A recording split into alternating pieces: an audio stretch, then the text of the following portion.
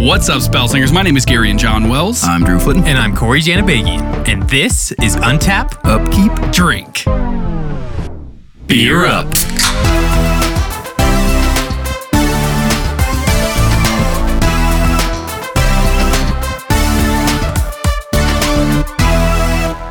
How's it going, guys? Today we are going to be talking about some of the products we've neglected in the recent months. It turns out we tried to start a Commander series, and then there's way too much other stuff to talk about. And we finally had an opportunity to do it again, and this time we decided we have to have all three people on it. Yeah, so for the first time, welcome our special guest.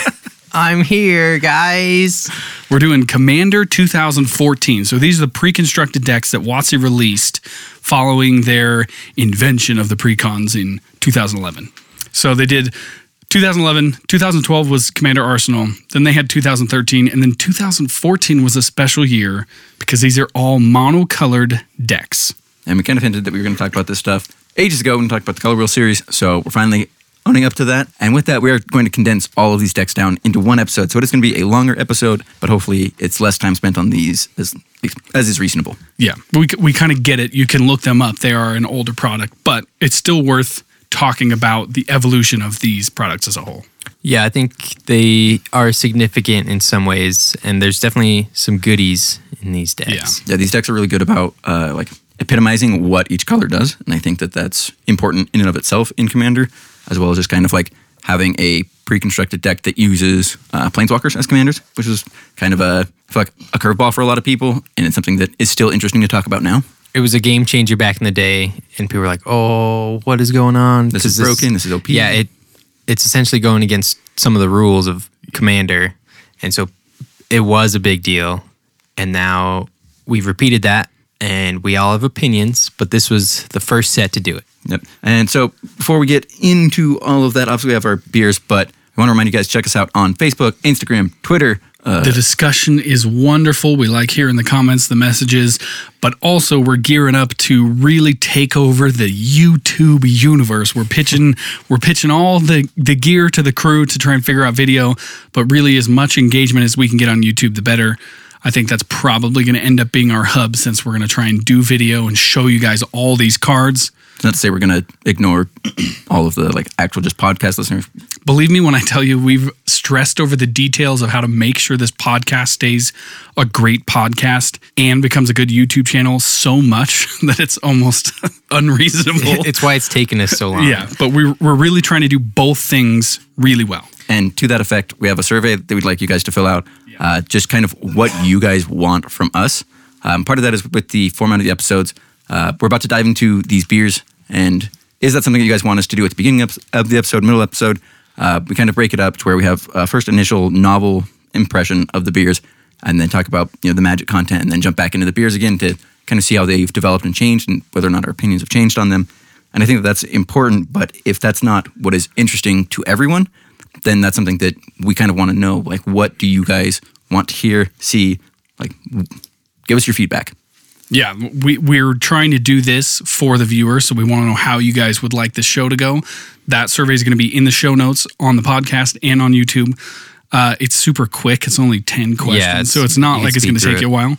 But it is going to give us some really good information on how we move forward. So. Yeah, every little bit helps, guys. Yeah. And if there's something that you think we didn't cover on that survey, this was meant to be just like a quick and dirty, just give us raw information.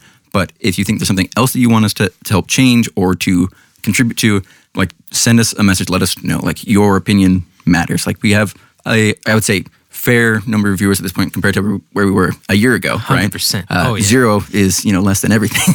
We are growing, and you will help shape what this podcast and what our videos look like going forward. So we do take your criticism very seriously, as well as just suggestions and the compliments and the comments that you've given us. And so we're trying to provide an avenue for you to like feel like it matters, because it does. It's just hard for a lot of people, I think, to see that. And so this is kind of our way to bring that to the audience. That being said, we are all chomping at the bit to get to these beers. It's the only reason I'm here, guys. That's why that's how we get Corey to come. I was like, wait, did you say free beers? Okay. Yeah. He didn't know we were doing a podcast till episode 12. We're drinking beer. You guys are getting paid for this? I mean, No. So, first one is the one, I think it's the last of the Oregon beers that I brought back from almost like 9 months ago. And so, this is the Three Creeks Brewing Company's 5 Pine Chocolate Porter. So, these guys are out of Sisters, Oregon, which... It's a weird town name. I mean, it's just across the street from Brothers, but it's... Okay. But no, Three Creeks is a pretty solid brewery. I had a couple of theirs when I was in Oregon. Didn't actually get to visit the brewery itself, but I was really excited to bring this on the show because, I mean, obviously I love porters, and this is like the perfect time of year to drink them. But Garion was really starting to get into darker beers, specifically heavier interest in porters than stouts. And so at the time, I was like, this is going to be perfect for the show. And lo and behold, you're the one drinking it. Oh, I'm not going to like just let a porter sit out there and just not be the one to drink it. So on the nose, kind of a little bit malty, sweet, oddly alcoholic, which is kind of weird because it's only 6.2%. IBUs is like... Just like us. That hurts. It kind of has that bitterness as well from the like roasted malts. And it's sitting at 40 IBU, so there is a decent amount of hop characteristics to it. But I feel that the hops really comes in more as the earthy kind of flavors than the actual like bitter flavors that we get out of hops. But it's really pretty nice. I think just nailing it down to a chocolate porter is kind of where they're at. Yeah, just on the nose, it smells just like chocolate and exactly how a porter would smell. I'm not getting a lot of alcohol, so that's interesting that you said that there was in the taste.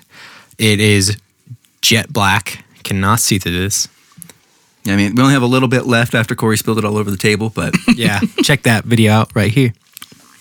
It is incredibly bitter. It is a lot more bitter than I thought it was going to be.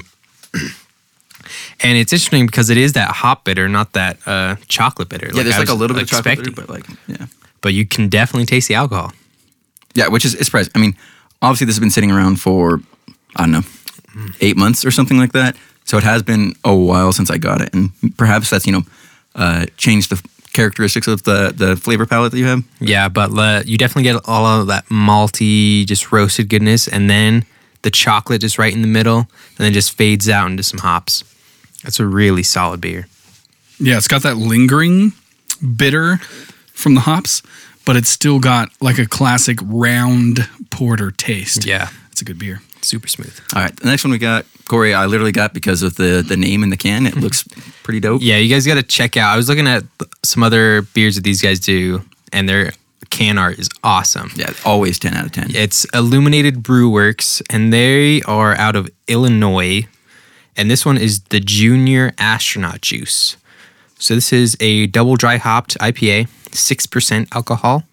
I could not find any IBUs on any website, which is super weird because especially with IPAs, you'd think that they would emphasize IBUs. But so we just put 20,000 IBUs. So yeah. It was at least over 9,000. Matt checks out. So right off the bat, it's just smells like your standard juicy. It's very, very citrusy. It's got a beautiful orange amber color. You can't see through it. Super hazy. But on the flavor, you do have a lot of those citrus notes. It's very, very mellow. But maybe that's just because I was drinking that chocolate porter. It's nowhere near as bitter as I thought it would be for a dry hopped IPA. But it's so smooth. Usually when you hear dry hopped, it's at the very, very end and it's super, super potent. Like you just get hit with hops. But this was like the most chill hops you've ever had. Yeah, dry hops really add to the aromatic qualities of the beer more than the actual flavor. But it's super good. That is really good. It's really refreshing. Really, really hoppy, but not really bitter, which is weird. It is kind of leafy, like vegetation. Nice vegetable. Yeah, but it's fresh and crisp. All those things. It's got some citrus to it. It's definitely a refreshing, easy to drink beer. It's overly hopped for my taste. I don't think I'd have a bunch of them because I'm not an IPA guy, but it's nowhere near as bitter as some of the IPAs that I've really cringed at. That's way more drinkable than just a standard double IPA. Yeah, smell is incredible. It is like beautifully dry hop. You get all of like that hop aroma without any like the negative kind of dry bitterness to it that you kind of get out of some like overly hopped beers. The flavor is super nice. The smoothness of it's like so good. It's like it's both smooth and crisp, which is a weird combination because I feel like smooth beers generally kind of like fade out, but this one has like a really nice finish. It's got like a bite, but in a good way. And it does have some of that, like classic hop bitterness, but it's not like grating. It's kind of just like. But it totally tastes just fresh. Yeah. Yeah, it's super good. Okay, Garen, what do you got? This is the North Coast Brewing Company Prankster, spelled with a Q, Belgian-style golden ale. It's sitting at 7.6% alcohol, which clocks this golden ale in at the highest ABV of all three of our beers, which is weird. But we've got 20 IBUs. It's a little bit hazy through the glass looking at it. Oh, yeah. That's my kind of beer. Oh, yeah, that's good. It's just classic beer flavors. You know what I mean? Like that malty kind of alcohol beer. There's no weird off characteristics to it. There's not a lot of hop. Just fresh, slightly citrusy maybe, but not like it's not fruity. You know what I mean? It's just got like a little bit of tart. So on the nose, definitely like a Belgian style yeast. That's kind of got that funkiness, a little bit earthy on the smell. Yeah, I mean, the flavor definitely matches up what Garen's saying. But again, it has that kind of European flair, I guess is kind of how I've been describing it recently. It has the like yeast component that's a bit stronger than what American beers have. Yeah, it's not like a Coors Light. No, I don't mean American generics. I mean just American beers in general don't have that much yeast component to it. Like a lot of it is focused on the malt and the hops, and the yeast is just kind of there as like a subtle thing. Whereas the yeast flavors actually come out really strong, but not in a bad way. Almost like a wild yeasting kind of feel. Yeah, it's just like you'd expect with anything Belgian. It does have some funk. Yep. Just right on the nose and in the taste, and it is super sweet, super drinkable. That's that good stuff. You can definitely taste the alcohol. Yeah, it's good shit. So with this, of course, I want to remind you guys to drink responsibly if you're drinking along with us. We want you to be safe out there. Yeah, let's get into it. All right, C14. So obviously we've already talked about the fact that these 5 decks were each monocolored decks, and that was unique. That was the first time that WotC had done that. So that was unique when it came out, but it's also unique that all of the commanders were planeswalkers. This is the first time we've had that from WotC to be even allowed. And so they did a really good job of taking these planeswalkers and kind of literally giving us a poster sign of this is what this deck wants to do. So obviously it was unique and people wanted to try that out. But also I think it was probably good for newer players as a jumping on point because they really were given like, hey, take this deck and do these things. So the first thing we're going to talk about is actually what each of these decks wants to do.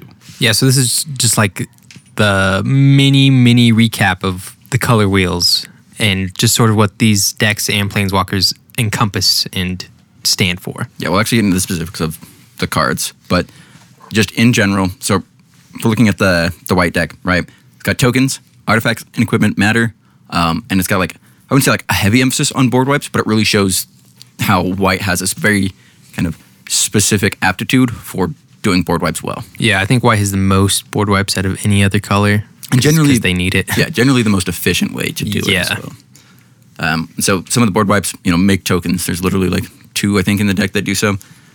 So blue in Commander, obviously very good at card draw. That's something that is just going to be there. The removal, we're going to see, heavy removal in precons. That's just how Wizards have been doing it. And you see that it's primarily in these bounce spells, especially in the board wipes.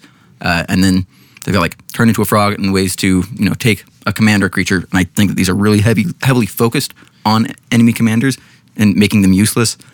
You've got like copy, for whatever reason, there's a pretty decent theme of copying. Morph again, and then just like blue in general has these really big finishers. And again, you see that in this deck. For black, we've got a whole lot of the life matters kind of synergy. So like extort, siphon effects. We've got almost not necessarily a tribal theme, but just a wealth of demons. And just the kind of standard trade your life for whatever your resources are that you need. That's something that black just tends to do. And of course, graveyard shit. So black does what black does. Yeah, and I also want to add that they also do a lot of sacrifice stuff. Yeah. Which is what my friend Peter did with this deck, and it was Yeah, I think it's awful a to lot play of against. the demon stuff. Yeah, like sacrifice. Yeah, and so the next one we have is red.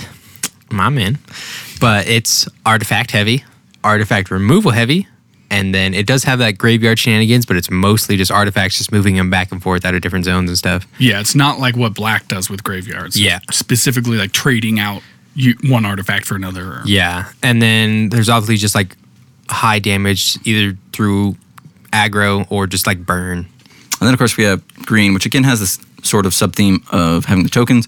Green has just an insane wealth of ramp spells. Yep.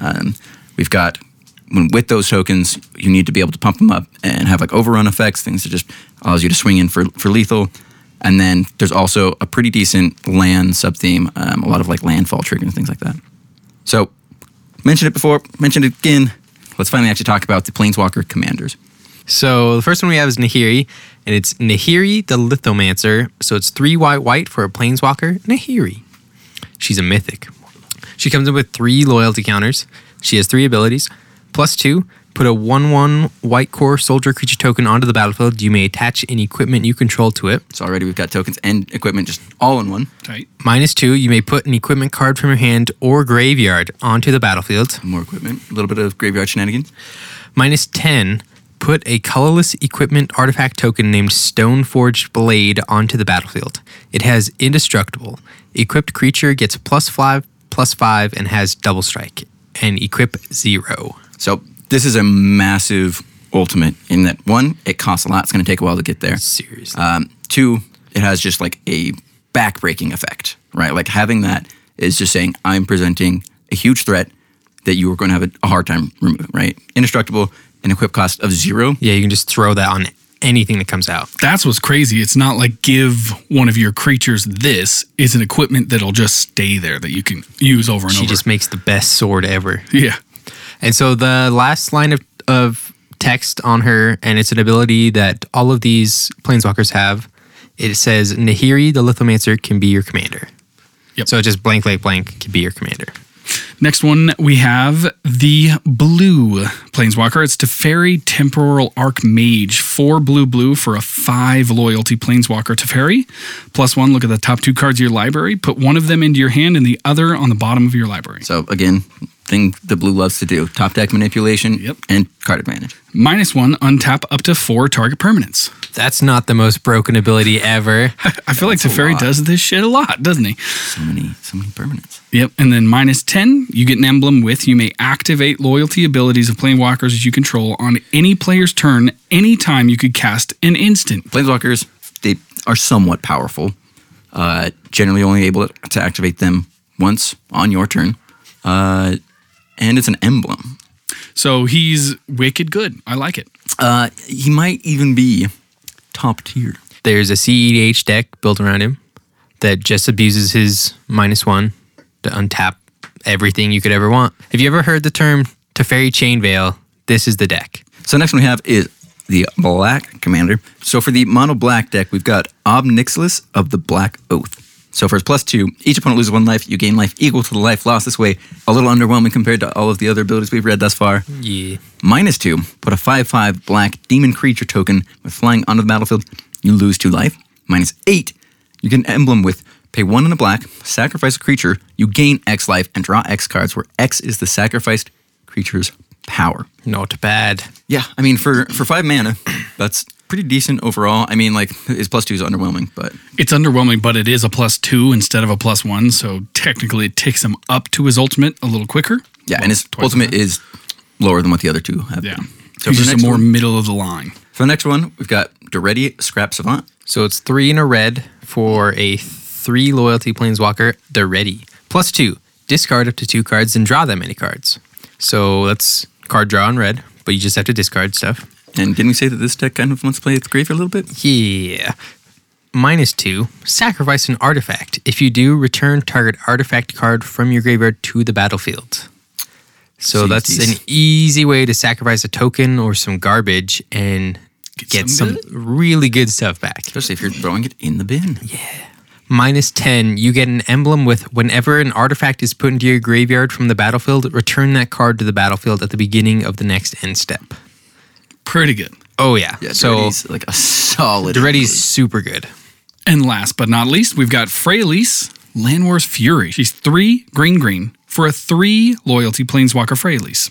+2, put a 1/1 green elf druid creature token onto the battlefield with tap and add 1 green mana to your mana pool. -2, destroy target artifact or enchantment. This is a very green thing. Always relevant in EDH.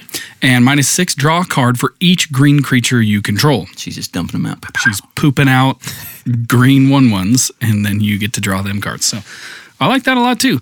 We also have just a lot more cycles. So we'll kind of just summarize these ones. So they had legendary creatures that were from the history of Magic that hadn't yet had cards. We had Jazal Goldmane, which is Ajani's brother, and he on his own pretty solid card, but not the most synergistic with the deck. We had Stitcher Geralf and Ghoul-Caller Giza for the blue and black decks respectively. Again, these were characters that had been talked about in just Magic lore. They finally brought to fruition, kind of just those zombie sub-themes. We had Felden of the Third Path, which again, that artifact in red, super dope. And then we had Titania, Protector of Argoth, lands sub-theme. She's insanely strong. She's also just a dope card in general. And then next we've got legendary creatures that kind of just fit in with the theme of what the deck is doing. So these are kind of, I wouldn't necessarily call them alternative commanders, though that's kind of historically what WotC does, but they kind of feel like, an extra option that also is synergistic. We start with Kemba, Ka Regent, one of them cat guys. Yeah, she cares about tokens as well as equipment. Solid include. Then we've got Lorthos, the Tide Maker. Blue control. Good And he's a big boy. Taps everything down. We've also got Drana, Calistria Blood Chief for black. Yeah, removal plus just weird like black fire breathing. Yeah, it's like protection or damage kind of stuff going on. Then we've got Bosch Iron Golem, which is an artifact, so it feels a little weird, but the deck wants artifacts. This is for our red deck. And then we've got my dude, Azuri Renegade Leader. He's an elf that likes elves, and green likes elves. Arguably the best elf commander. Yeah, next we have the Lieutenant cycle. Each one of these cards has the Lieutenant ability, which whenever you have your commander end them out on the battlefield, you have an additional effect. Yeah, so the first one we've got is Angelic Field Marshal, and she gives creatures you control +2/+2 and vigilance. And then we've got the Stormchurch Kraken in the blue deck, and it gives +2/+2, and whenever it becomes blocked, you draw 2 cards. I'll just ask hexproof, which is... Yeah, for black, we've got Demon of Wailing Agonies. He also gives +2/+2, but also whenever he deals combat damage to a player, that player sacrifices a creature. And next we have Tyrant's Familiar. It's 5/5 Flying Haste Dragon, and it gets +2/+2 and has whenever Tyrant's Familiar attacks, it deals 7 damage to target creature defending player controls. Very aggressive. And last we have Thunderfoot Baloth, which, as long as you have your commander, it gets +2/+2, and other creatures you control get +2/+2 and have trample. So Just pretty forever overrun. Yeah, so pretty dope. Next cycle was the offerings. So we have Benevolent Offering. It's very, very white. So with the offerings, you get 2 effects that you share, each one with a player. So they can be the same player. You can have different players, but you have to basically help your opponent while you're also helping yourself more. So Benevolent Offering, you make spirit tokens, you gain life based on the number of creatures you control, and so you split that up amongst your enemies. Yeah, so all of these cards, they have 2 abilities, and you can choose different people for each one. But they're repeated between you and whoever you choose. The next one we've got is Intellectual Offering, which sounds very blue already. You choose an opponent, you and that player draw 3 cards.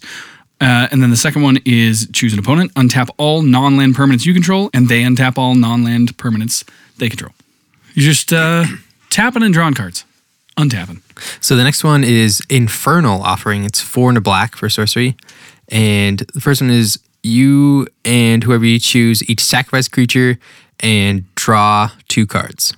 And then the next one is you just get to return a creature card from your graveyard to the battlefield. Solid. So the red one is Volcanic Offering. You get to destroy target non-basic land, and whoever you choose gets to do so as well. Yeah. And then the other one is you deal 7 damage to a target creature you don't control, and then they also choose a target creature you don't control to also do damage to. So you kind of get more of a benefit off of that one because they both have to be creatures that you don't control. Last but not least, we've got Sylvan Offering. You hear about this from time to time. You and that player put an XX green tree folk creature token onto play. This is an X and a green spell.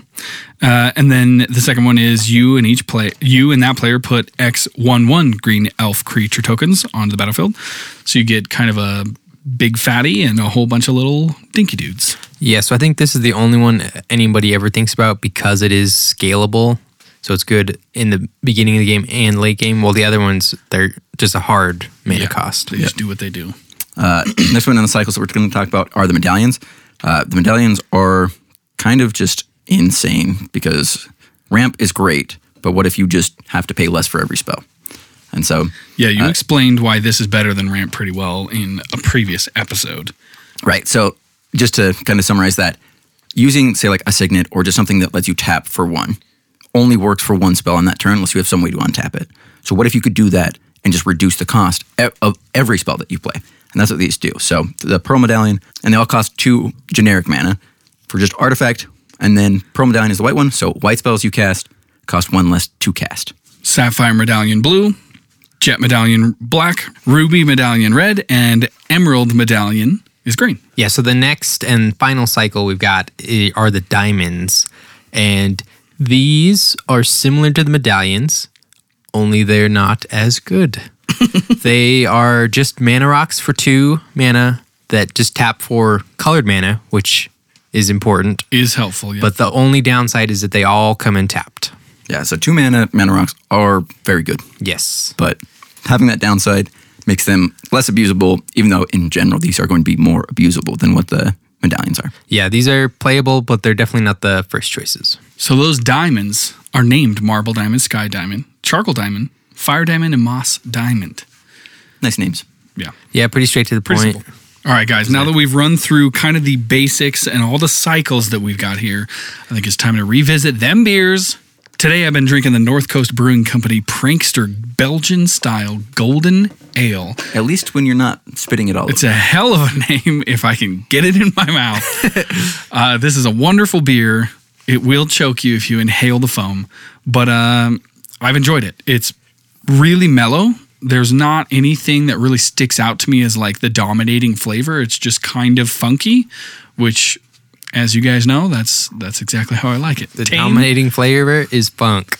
Yep, tame, sweet, and funky. Oh yeah, it's super good. It's very smooth, very sweet. It's gotten a lot less funky from the beginning, but maybe that's just because I've been drinking on this IPA. Yeah. But it's still got that funk. All right, so in comparison, Gary, you said you don't really have that dominating flavor. The Three Creeps Brewing has the 5 pine chocolate porter that I've been sipping on. This one has the dominating flavor, which is the chocolate. So I think I kind of nailed it on the head there. I love this beer. Like, this is a perfect porter in that you know exactly what you're getting into, and it is consistent. It is delicious. The one downside is that weird kind of alcoholic flavor that you get out of it.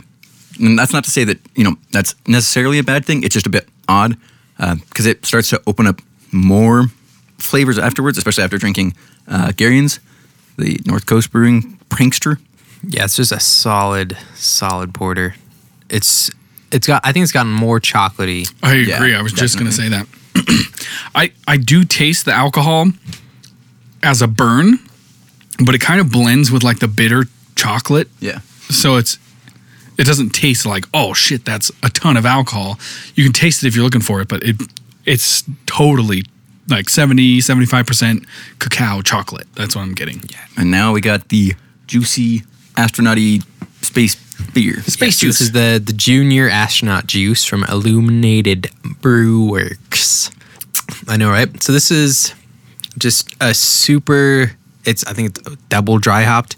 It's just a super hoppy IPA, but it's just the most like chill hop ever. It's got a lot of citrus notes. It's got great color. It's super smooth. And the aroma is just killer. Anytime we talk about a tame IPA, it's usually because the hops aren't that prevalent. But this one's not that. It's tame because it's not bitter. But the hops are all you taste. You know what I mean? It's like hops, tart, fresh hops. But it doesn't linger super long, and it's not like crazy pucker your tongue bitter. Yeah, and it also is the most like smooth and mellow of these beers, which is weird. And I feel like the the 5 Pine Chocolate Porter has more like bitter notes that you taste than what the IPA does. Yeah, 100%. Beer of the show? I think so. Well, I was just hoping you'd cast a vote. Yes. I. So Corey's casting his vote for Junior Astronaut Juice. And you? I think I like the 5 Pine Chocolate Porter. It's pretty good. The Junior Astronaut Juice is probably my second, which is weird because it's very hoppy. The Belgian, it's good, but it doesn't stand out to me as like, damn, that is crazy good. You know what I mean? It's just a good beer. Yeah, it is. It's weird to say, but it's kind of one note, and that one note is funk, and so it's different, but it hasn't developed, it hasn't changed. It's super solid, but it is kind of just, when you think of a Belgian style ale, it is that. That's what you think of. Yeah. This is actually really hard because the Junior Astronaut does a lot of things well, whereas the 5 Pine does its one thing exceptionally. Yeah, that's the thing, because I've had chocolate porters, and I think that's a really good chocolate porter, but I don't think I've had an IPA that's quite like this. That's true. I definitely have, and I think that's kind of where like my judgment comes, is that chocolate porters, I don't think there's very many that are as good as this and that nail down the one flavor that they're going for as well. And so that's kind of where this kind of takes the edge. But the fact that the Junior Astronaut just has so many good flavors in general, I think kind of raises it up as well. And for an IPA like that, I think that gives it the edge over the porter in this episode. Yeah. Ooh. That's coming from someone who is a chocolate addict. So The double dry hopped India Pale Ale Who would have from thought? Illuminated Brew I Works. forgot the name.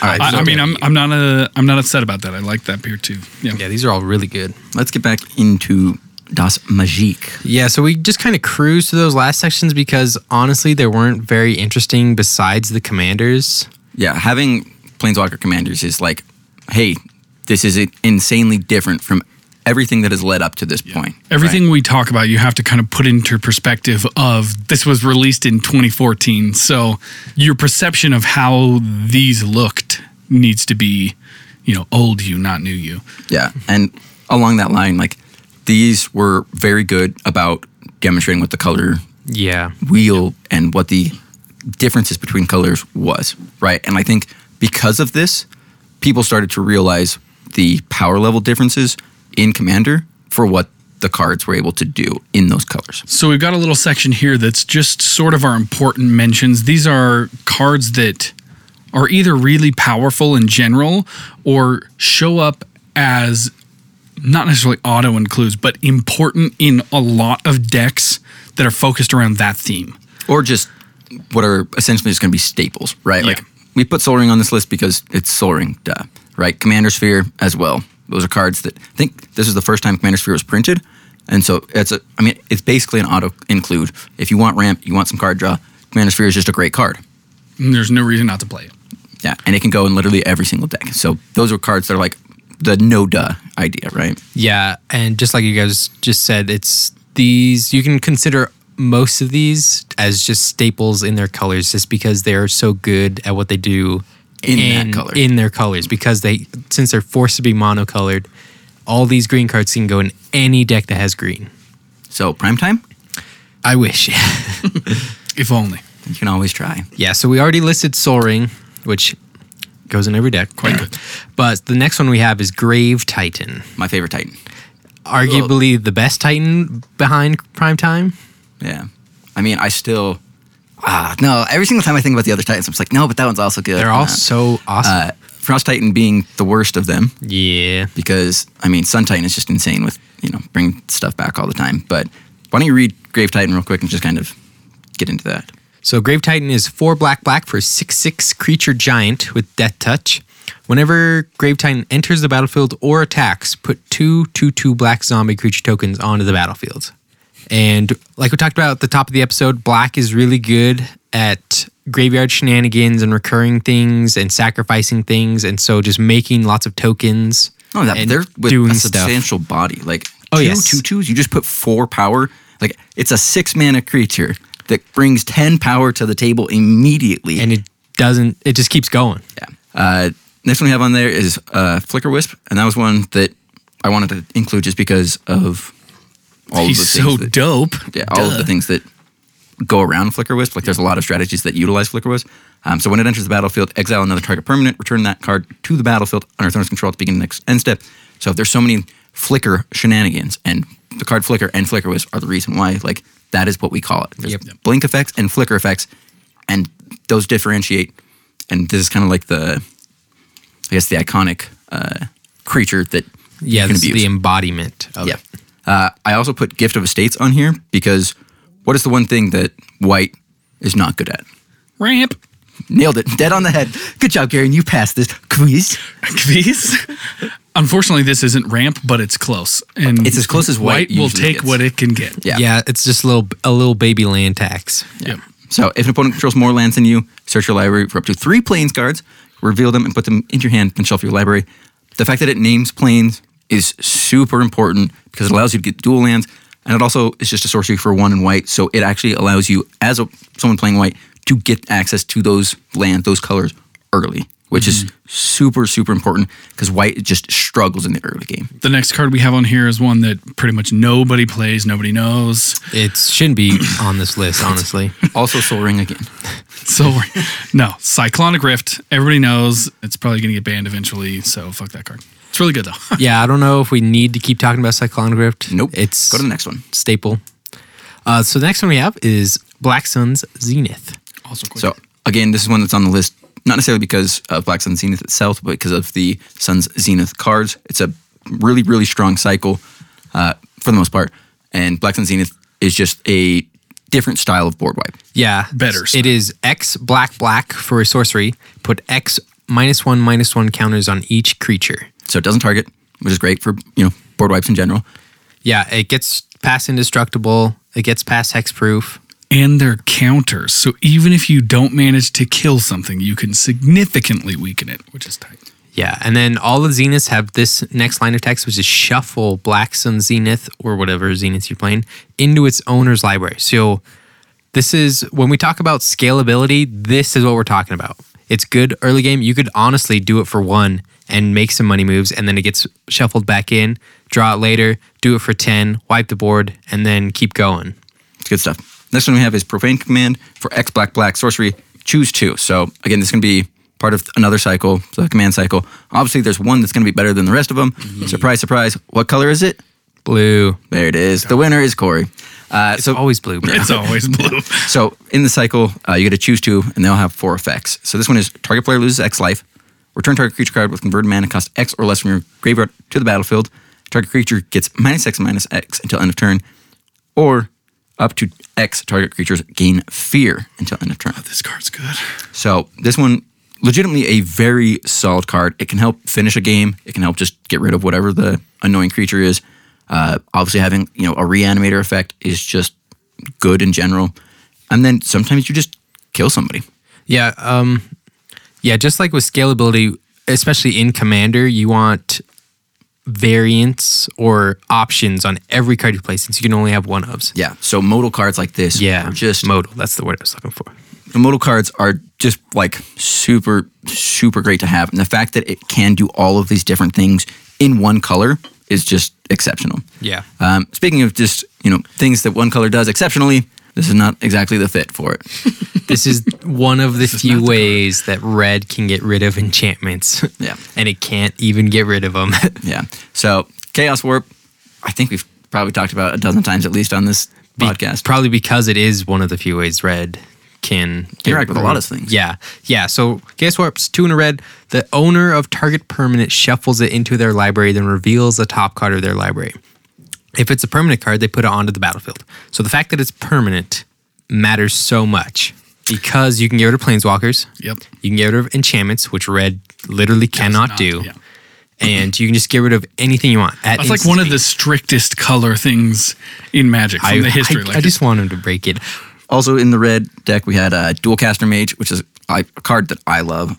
So it's just Human Wizard, 2/2, flash. When Dualcaster Mage enters the battlefield, copy target instant or sorcery spell. You may choose new targets for those copies.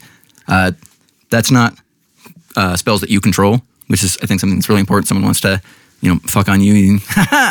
Yeah, no one's ever expecting a fork or a copy spell. Everyone's expecting counter, but never the, I want to play that too. You know what's great though is that I love playing Dualcaster Mage as a counter spell. Oh yeah, Like someone tries to counter your the shit most and you just satisfying thing. Not today.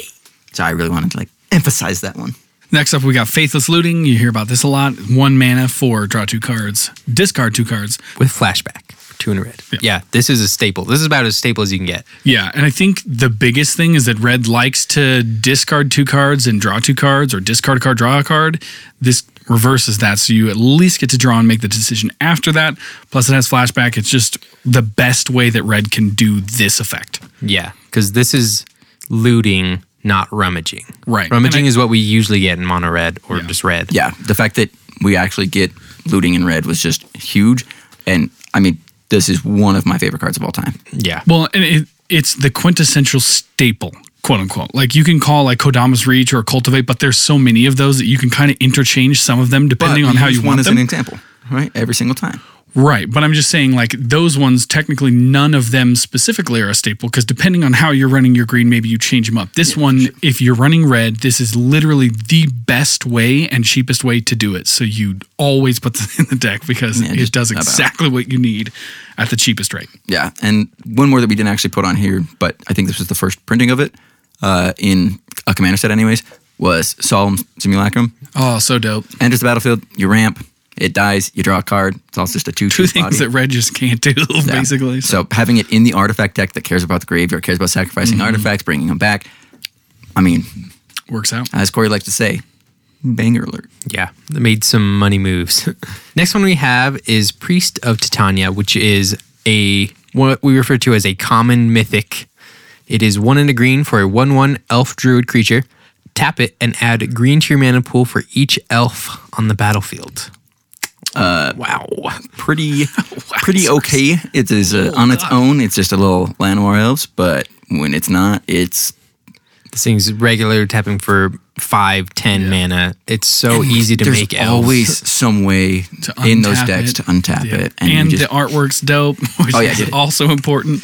yeah, I mean, This card's just great. Yeah, and I wouldn't say this is a green staple, but this is one of the most staple elf cards. It's Yeah. up there with Llanowar Elves. yeah, Priest of Titania is one of the amusing ones to me because in Elf Ball styles, you have to spend a decent amount to get to your finisher like Crater Hoof or something like that. Yeah.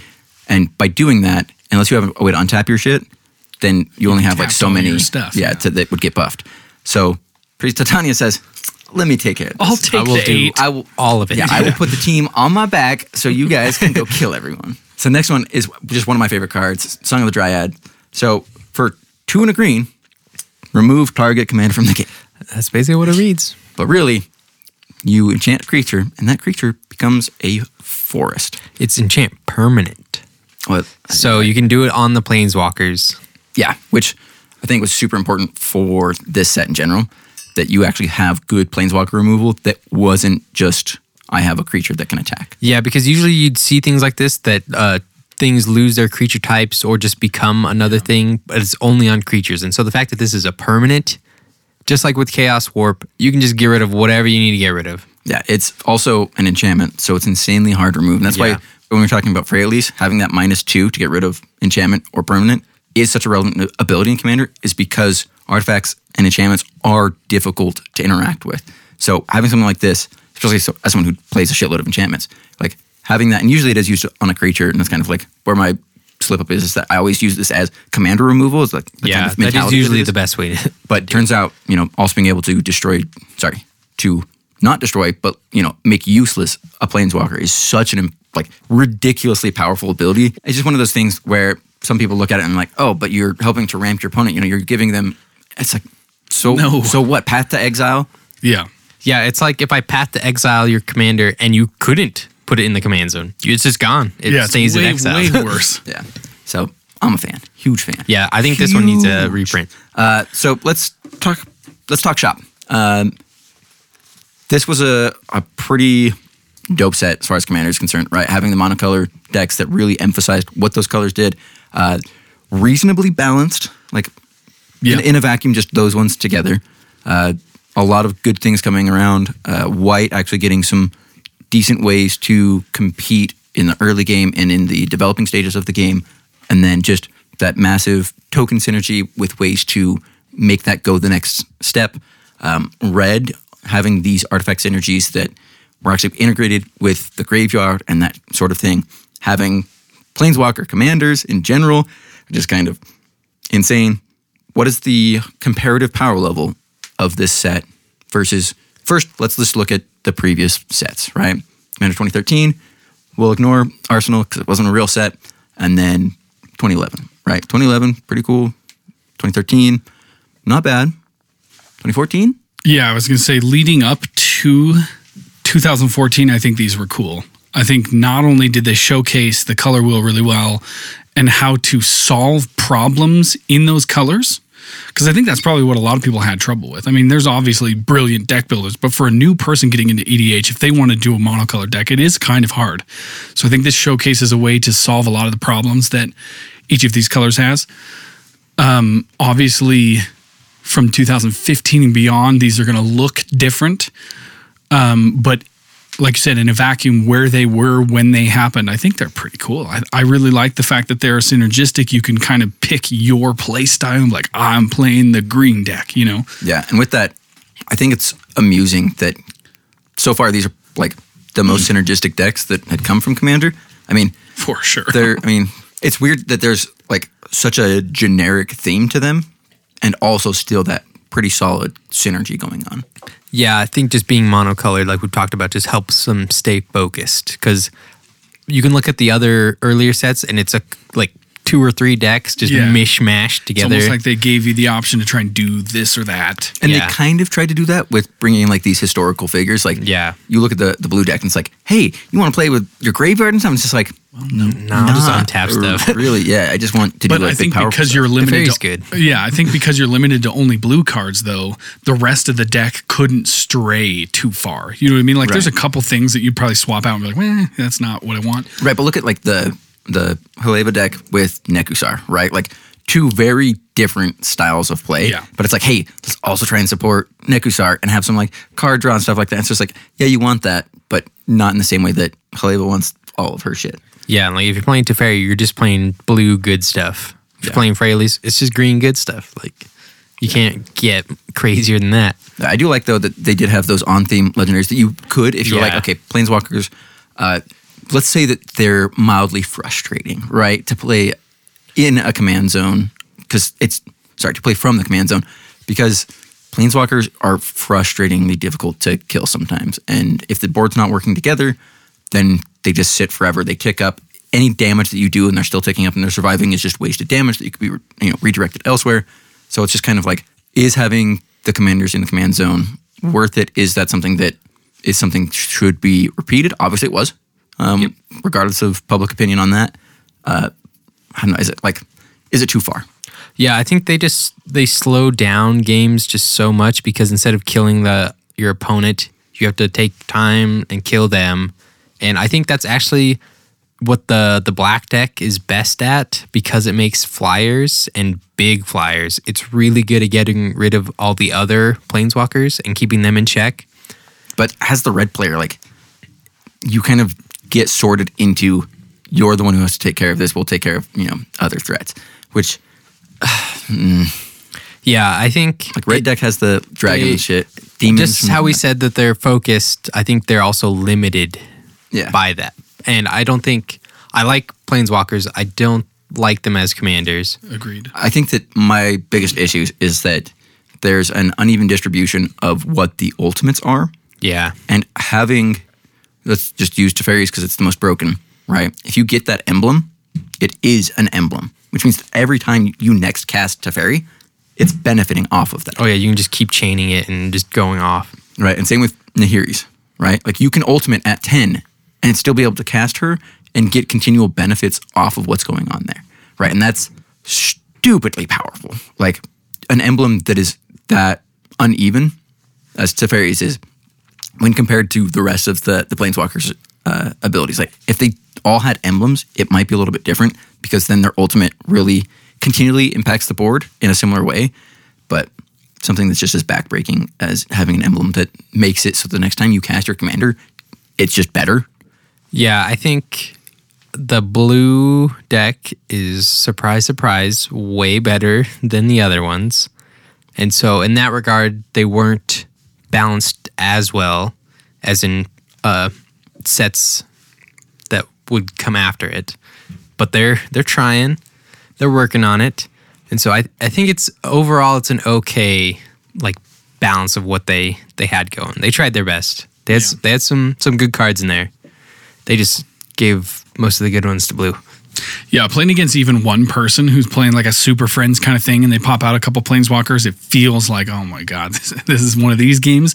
And if everybody has that capability, I've never played these decks in a vacuum together with each other, but I just can't imagine that the games would be very exciting. You know, they do look like they do a lot of fun stuff. I think if you swapped out the commanders with stuff with some legendary creatures that did similar things, it would be fun. They include one in each of these decks. I think that's the way that they should be played, just for better gameplay. But so you're saying that Planeswalker Commanders, not a great thing. Not fun. Obviously, the next question was just to be, is it something that they should repeat? I mean, they already did. Do you think that has impacted the game in a similar way? I think when they went back to Planeswalker Commanders, they didn't balance them as much, but they opened up new strategies for people in different ways. Like if you just look at Jund, Windgrace, like lands matter stuff, or Windgrace is powerful. Yeah, Windgrace is super good. Or just Amanatu, just Esper bounce. Like that's something. It wasn't just bounce though. It was like top deck manipulation. Top deck, yeah. It was super. They were very interesting cards. I just don't like them in the command zone. Just because of all the reasons that we've talked about. They just slow down games. I wouldn't say they bloat the game up, but that's kind of what they do. They just... Yeah, I think that's actually a really good description of it, yeah, because it's not that it's hard to say they don't impact it negatively, because there's obviously all the things we've talked about, but they just kind of make a game feel way more than it is. Yeah, because they can do so much, and they're just a pain in the ass to kill. You just have to go out of your way just enough. Yeah, and that slows the game down. Yeah. So should that then limit play groups and what people do, as far as like allowing the non-commander planeswalkers, the ones that don't specifically say they can be used as planeswalkers, is there like, do you guys think that either personally or just in general for commander that people should not allow those cards that don't say that they can't be used as a planeswalker as commander to be used in the command zone? Like if you were to take just a random planeswalker and say, I'm building the deck around it. That's a hard one, because I think my mentality has always been like, let your dudes do what they want to do. Even if you don't like it, just like harbor that in your soul. And just be like, fuck this. So you're saying let it fester and build until you explode. Yes. No, I mean, it's always just been like, if you don't like it, it's probably only going to be one game, right? If it comes to that point, you can always... excruciatingly long. Yeah, 4 or 5 hour game. You can always tell that person like, hey, that wasn't super fun. Can we only play that like once or twice a night or whatever? You know, I think that works out a lot with more than just planeswalker decks. But I can definitely see if a play group is like really leaning on it and a lot of people are doing it in your play group, I can see it being a problem. But I mean, the play group thing, like we've talked about, your meta, like it's so personal. You know what I mean? If you like playing like that and all your buddies like playing like that, then fuck it, man. You got 10 hours to play 2 commander games, go do it. But I don't necessarily think that commander as a whole should adopt all planeswalkers as commanders. Yeah, I'm just saying, like, do you think the play group should focus down and limit it? I mean, obviously with our play group, it's not necessarily anything goes, but we definitely have like, there's a line you shall not cross.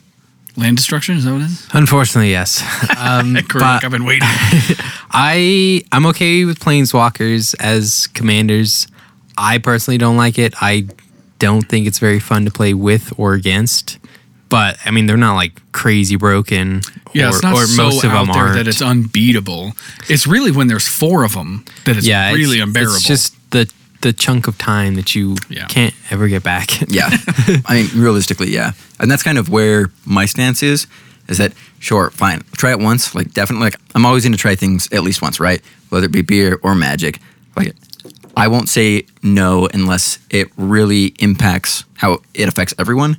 And playing in a game with just 2 Planeswalker commanders drags it out so much. Like even if it's just a half an hour, like, you don't realize how much you can do in a half an hour until you're sitting there waiting on a game to finish that you feel should have been over already. Well, here's what I'll say, and maybe this will change our perspectives. I think these commanders or these planeswalkers as commanders are okay, right? They're hard. 4 out of 5. 4 out of 5. They're okay as commanders only because they're 6 mana, right? 5, when people 6, start using all commanders and they start lowering that down to 4 and 3 mana planeswalkers that could be used as commanders that just never fucking go away, I could see that as being like just too, not even brutal. I wanted to say brutal, but it's not brutal. It's not overpowered. It's just annoying and like grinding and grating on your gameplay. 3 mana Teferi. Yeah, fuck that guy. Like, can you imagine? Or Oko. Like, Oko's technically not banned in Commander, so you know that could be your commander if you allow that. I don't know that Oko is the most powerful thing in a 4-player, 5-player format, but still, I think depending on which planeswalkers you use, it could make it even more annoying. So I don't know. I mean, I'm not really for limiting a play group just because you don't like it, but if everybody at the table except the one dude who built the planeswalker deck knows that it's too long and annoying, then that's the time that you as a group should sit down and just be like, yo, Corey, listen. Okay, next question, last question.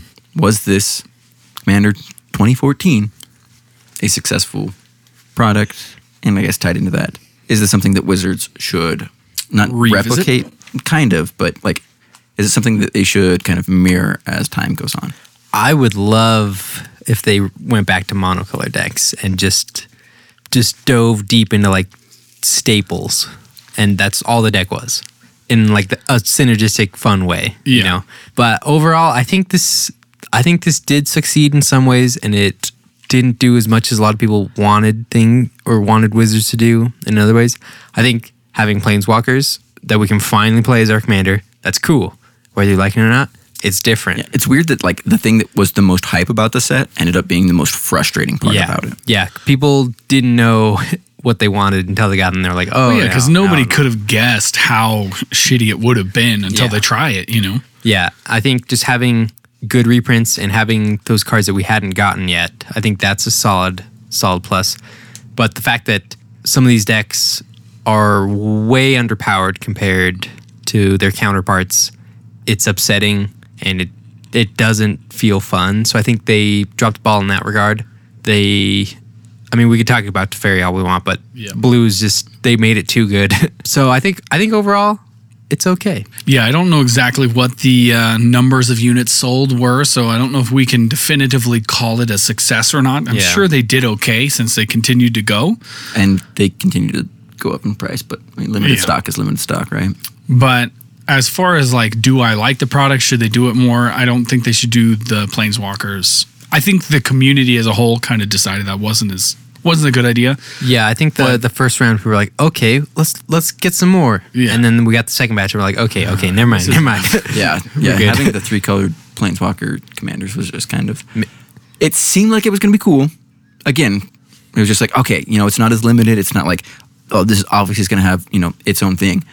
But like, even as someone who has a couple of those decks, it's like, no, I'm not playing the Planeswalkers, the commander, because it is unfun. It just like, I don't know, slow to win, slow to like. Yeah, I think it might also be the fact that they kind of screwed everyone over reprint wise with those decks. It might just soured everything about it.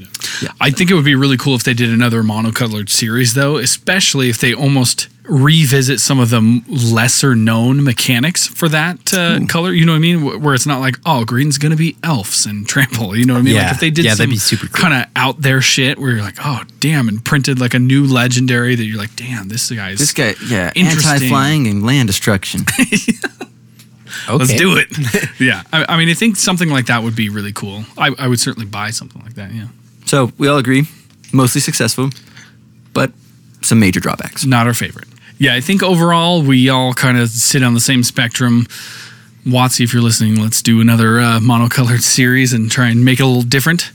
But thank you guys for listening. I think that kind of wraps up the discussion on the monocolored C14 decks. Hopefully we will get around to the C15, 16, 17 here sometime in the next year. Yeah, those are all decks that we bought we played. Yeah, we played these are against. more We have familiar. a lot more hands-on time with all of They're those. more decks. relevant to what we're doing in this day and age. Unfortunately, this year is going to be a lot of stuff going on release-wise, so Which we're is going to try part and of fit it why in. we're trying to catch up so Yeah. we can actually use this as a reference for, the future. The new stuff coming out, yeah. But for now, thank you for listening. As always, we really do appreciate the feedback. Like we said at the beginning of the show, we do have that survey if you can go fill that out. It'll literally take you like a minute and a half if you're kind of quick. It's 10 questions. So stay tuned for all that. Hopefully we are timely on all those episodes. And as we like to say on this podcast, Have fun. And enjoy Them beers.